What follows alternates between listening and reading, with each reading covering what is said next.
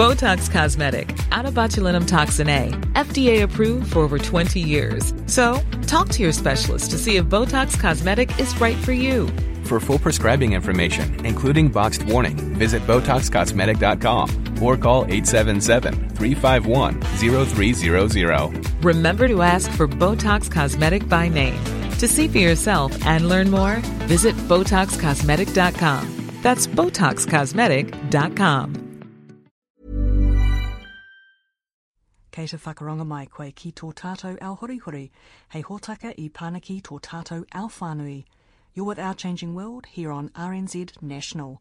And now, it's been a big week for science. On Tuesday, 12 outstanding scientists were awarded medals at the Royal Society of New Zealand's Research Honours event. And on Wednesday, John Key announced the 2015 Prime Minister's Science Prize winners. Research into bone health was the big winner. It earned Ian Reid, an endocrinologist at the University of Auckland's School of Medicine, the Rutherford and Liley medals. And he's also part of a team of bone researchers, together with Andrew Grey and Mark Bolland, who received the PM's Science Prize. The Bone and Joint Research Group was awarded the top prize for research that showed that there is no scientific evidence to support the use of vitamin D and calcium supplements to prevent osteoporosis. The team showed that there are no health benefits from the supplements and that taking calcium can even cause harm by increasing the risk of a heart attack. Ian Reid and Mark Bolland tell Veronica Maduna that their findings busted a medical myth and changed the clinical management of osteoporosis. We didn't set out to be mythbusters. The key trial, the Auckland Calcium Study, which triggered, our scepticism in this area, I designed with a view to proving once and for all the benefits of calcium on the skeleton and elsewhere. And that's why we specified heart attacks and other heart problems as secondary endpoints in that study, because our hypothesis was that actually calcium might decrease your risk of heart disease. And there were some strands of evidence that suggested that. We had already shown that calcium lowered blood pressure a little bit, and that calcium improved cholesterol profiles in blood a little bit. And so that was our reason for that secondary hypothesis. But what we found was quite the opposite. So, I think an important element of research is having the courage to believe your own findings. And so in 2008, we found, to our great surprise, that heart attacks were significantly more common in the women in that study who were randomized to receive calcium rather than randomized to receive placebo. And that was really what set us off on exploring whether that adverse effect was present in other databases and other trials, and then more recently exploring what the potential mechanisms for that were. And I guess the same issue really in relation to vitamin D. I don't think we really set out to bust a myth in relation to vitamin D, but really to be disciplined with the data and say, what does the data show, so that we can then generate some sensible recommendations for the general public and also for clinical practice that are based on data, not based on hype. You've then gone on to collate data from a number of studies? Yeah, so after Ian's first study was published, in an ideal world we would have done a very large clinical trial of calcium supplements or placebo with heart attacks as the primary endpoint of the study. But our primary hypothesis would be then that people taking calcium would have been harmed by being in the trial, and so that's ethically inappropriate. So the only option was then to go and gather all the existing trials that had been carried out and to see if the same signal was present in that. And so that took quite a long time, actually. It was several years of contacting people and encouraging them to give up their data. And in a number of cases, they had to go back or I had to go back and look through their data and adjudicate events and decide whether they were heart attacks or not. But at the end of that process, which was probably about a 2.5-3 year process, we had about 11 clinical trials of calcium supplements or a placebo, and in those trials there was around a 27 to 31% increase in heart attack in people who were assigned to calcium rather than taking a placebo in the trial. And there was also a slight tendency towards an increased risk of stroke, but that wasn't as definitive as the evidence for the heart attack was. The immediate question that people asked was whether the same risk applied to taking calcium and vitamin D, or was it just confined to taking calcium by itself. And so the following year I got a hold of another database and analysed that, specifically looking at calcium and vitamin D versus placebo, and we found this almost identical results, really, so that it didn't seem to matter whether it was calcium by itself or calcium and vitamin D together. The risk of heart attack and both stroke is slightly increased. Essentially what you found is that taking those supplements, calcium and vitamin D, when you think that you might be at risk of osteoporosis, not only don't have any benefits, but they actually could cause harm. Yeah, and I think that was quite a transformational shift for many people. There had been widespread acceptance that the effects of calcium and vitamin D on fractures were fairly small, if there were any, but people felt, well, any benefit is probably worthwhile. But the suggestion then, when there might be harm from taking them, I think did cause a lot of people to reconsider whether we should be taking calcium or not. And it's quite interesting if you go back to the original trials and look at each trial on an individual basis. In every trial, there's a side effect that outweighs the benefit that you get. In Ian's trial that he did, there were actually more women who had hip fractures and heart attacks than benefited from taking calcium and by preventing fractures. And there's other side effects as well. There's an increased risk in kidney stones in another trial. And another trial had people were admitted to hospital suffering from stomach complaints, and that was more common than preventing fractures. So when you go through and systematically review the evidence, the risks of calcium supplements in all of the trials, either individually or collectively, do outweigh the benefits from them. But the stimulus for actually looking at this came from our findings about heart attacks. So what was the response so far from both the medical profession, from GPs prescribing those supplements or recommending those supplements, and also the dairy industry? I don't know that we've had a formal response from the dairy industry. I think the response across the medical professions has varied. So I think cardiologists know that there is calcium deposited in the arteries of their patients who have heart attacks, so they're not particularly surprised. And in fact, we've received sort of praise for our courage in bringing this forward from some of the people working in vascular biology.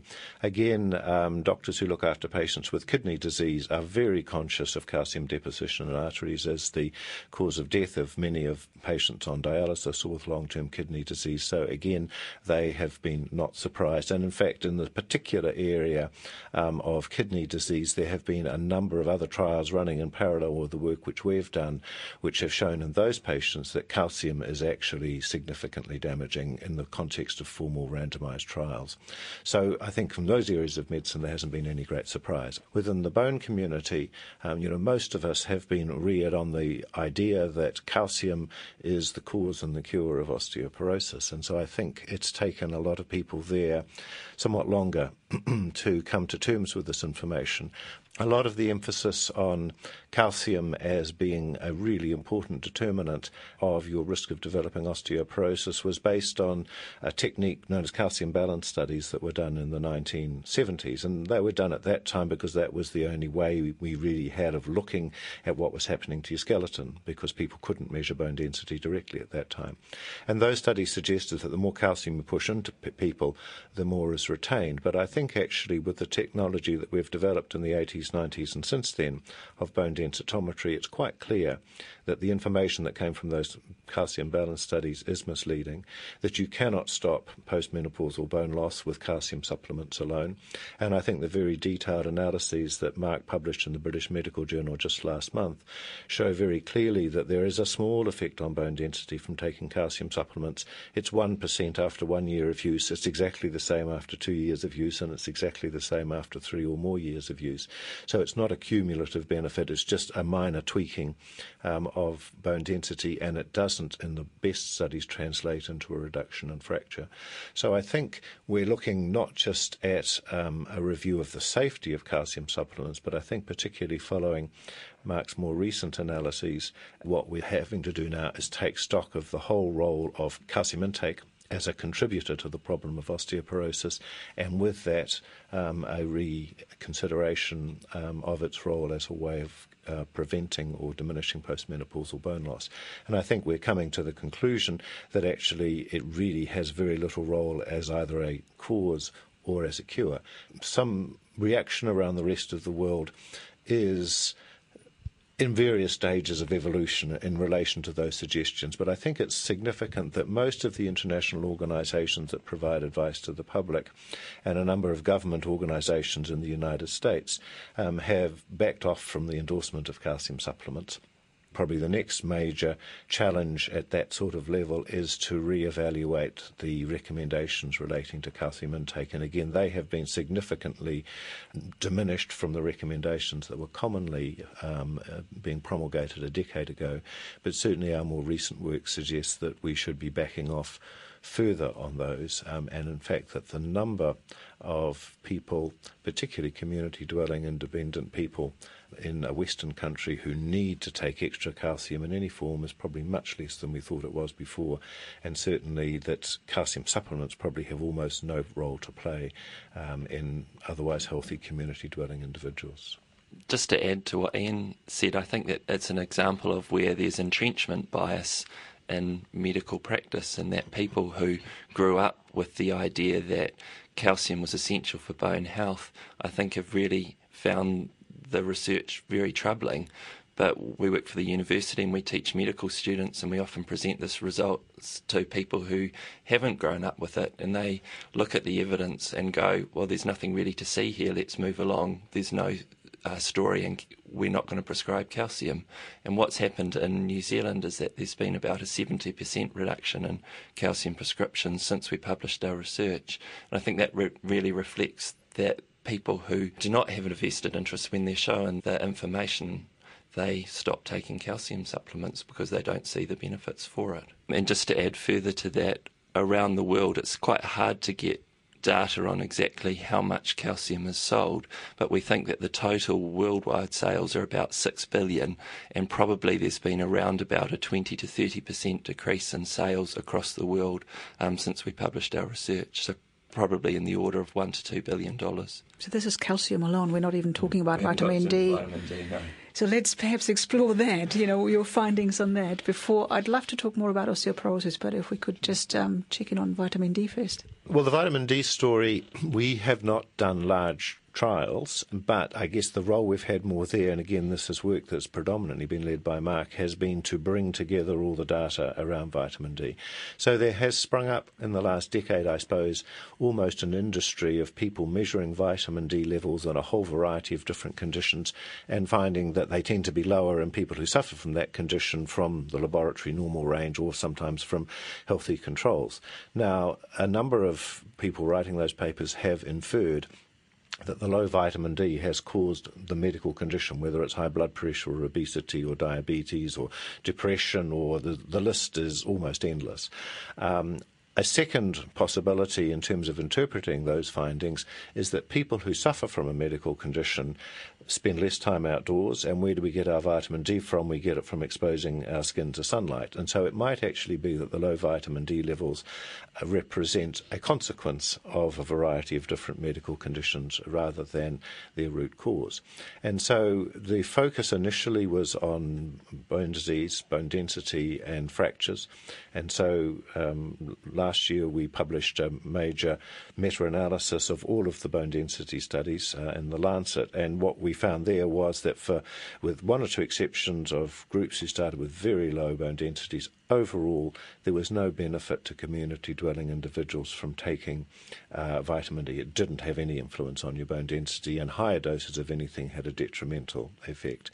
And then what Mark has also done is look at the effects of vitamin D supplements on cancer and on cardiovascular disease and on falls, and actually demonstrate pretty much the same null effect. Those conditions may be associated with lower vitamin D levels, but giving people extra vitamin D does not prevent those particular problems. We've been sceptical about vitamin D supplements and the benefits that people have claimed for them for a number of years, and partly it's been because there's quite a lot of evidence has been published about vitamin D. There's probably about 20 trials, but researchers who don't believe the results of those trials have gone back and endlessly reanalysed them through meta-analyses to produce positive results from meta-analyses suggesting that vitamin D supplements should be used.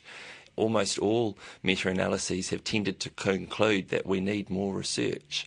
And I found that quite troubling because we already had a large number of clinical trials involving about 50,000 people, and vast amounts of money had been spent on them.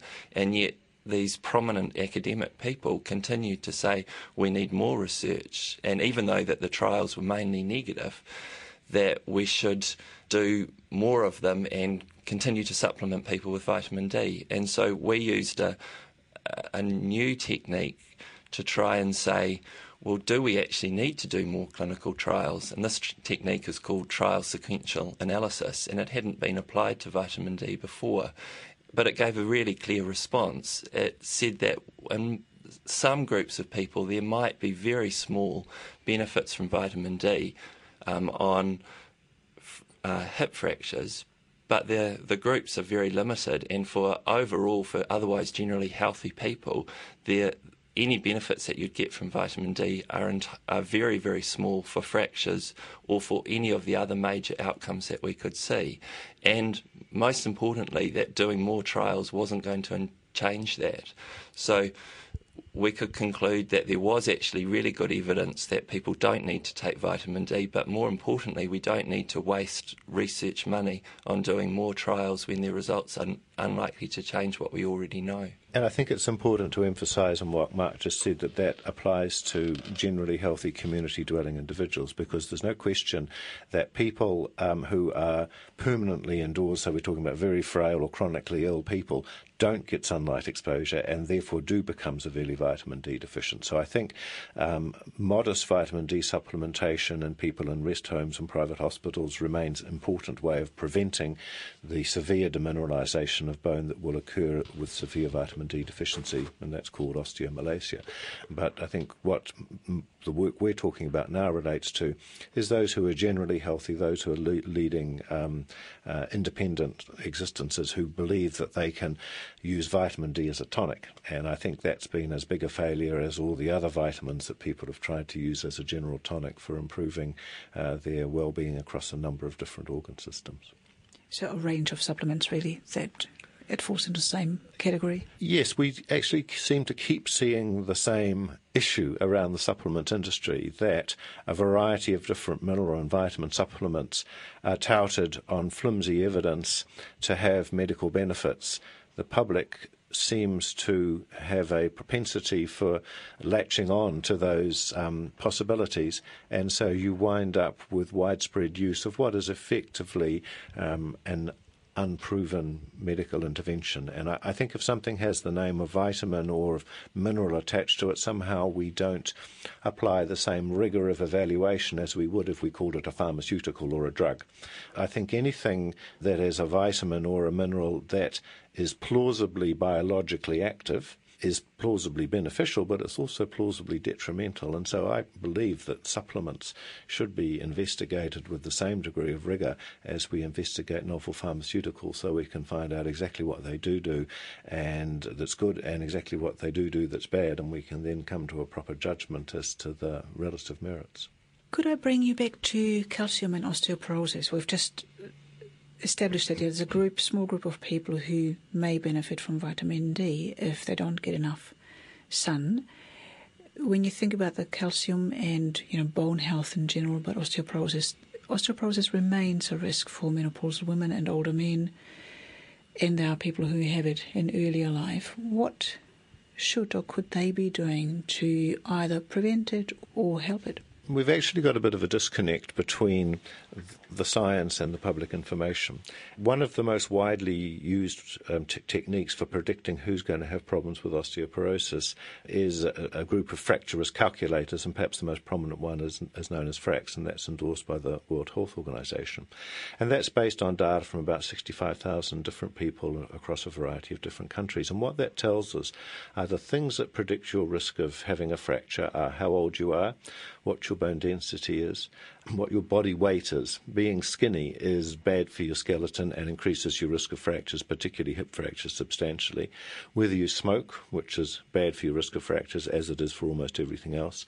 And if you have more than 3 alcoholic drinks a day, and some of the other fracture risk calculators place an emphasis on falls. So I think those are the public health messages in terms of prevention of osteoporotic fractures. People should maintain a healthy body weight. A postmenopausal woman of average height should aim to weigh more than 60 kilograms. But the opposite end of that scale, I guess, is not good for your skeleton either. So we're talking normal weight, healthy weight, rather than skinny or too much. Being grossly overweight probably is not particularly bad for your skeleton, but it's not good for any other part of your body. It's bad for your joints and it's bad for your cardiovascular system and so on. So we're certainly not endorsing obesity. But I think perhaps the single most important public health message in terms of osteoporosis prevention, and this really applies from the time of puberty onwards, is not to be too thin, particularly if you're female. And so we should be aiming for a healthy body weight, and we should be maintaining that with a balanced diet. And I think particularly in older people, calcium in their diet is something that's been emphasised, but protein in their diet and just general caloric content of their diet, particularly in the very elderly, become quite significant issues and barriers to their maintaining a healthy body weight. So I think the public health messages are don't be too skinny, don't smoke, don't have an excessive alcohol intake.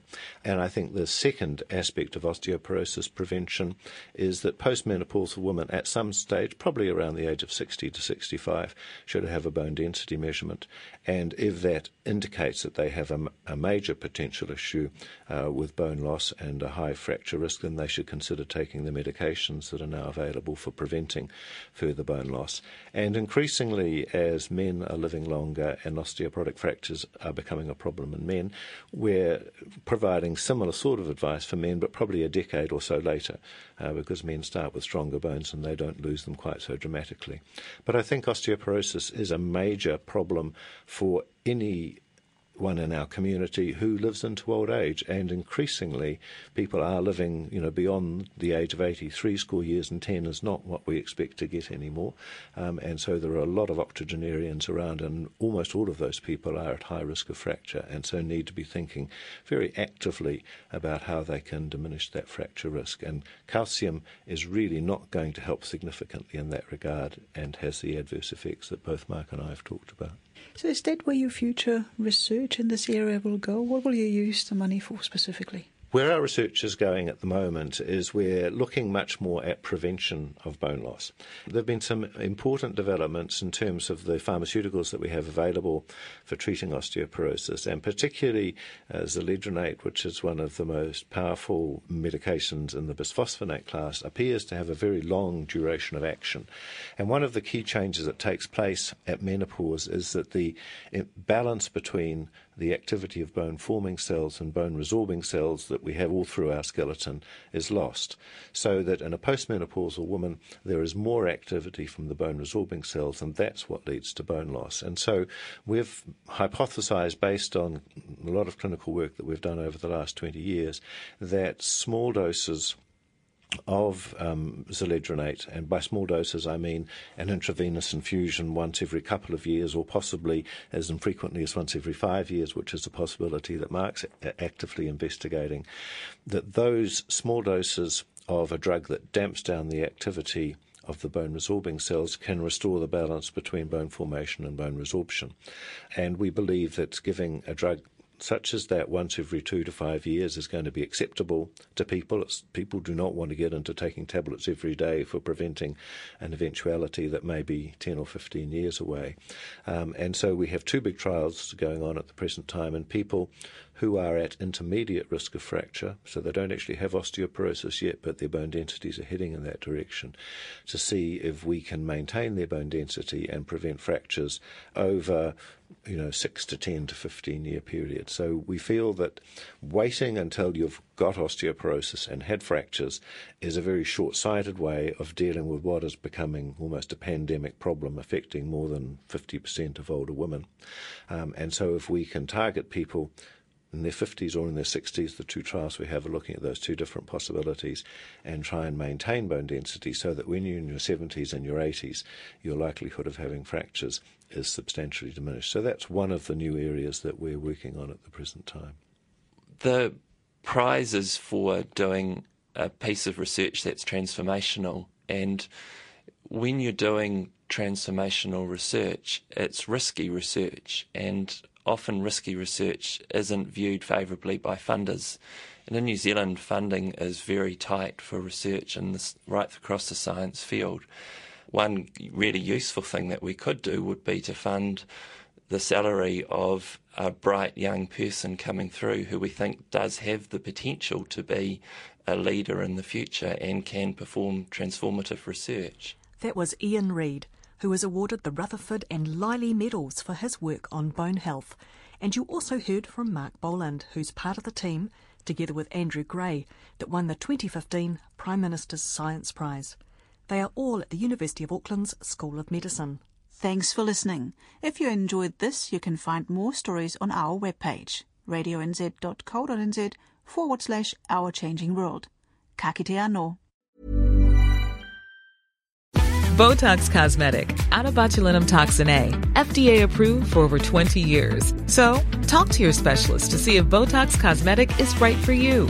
For full prescribing information, including boxed warning, visit BotoxCosmetic.com or call 877-351-0300. Remember to ask for Botox Cosmetic by name. To see for yourself and learn more, visit BotoxCosmetic.com. That's BotoxCosmetic.com.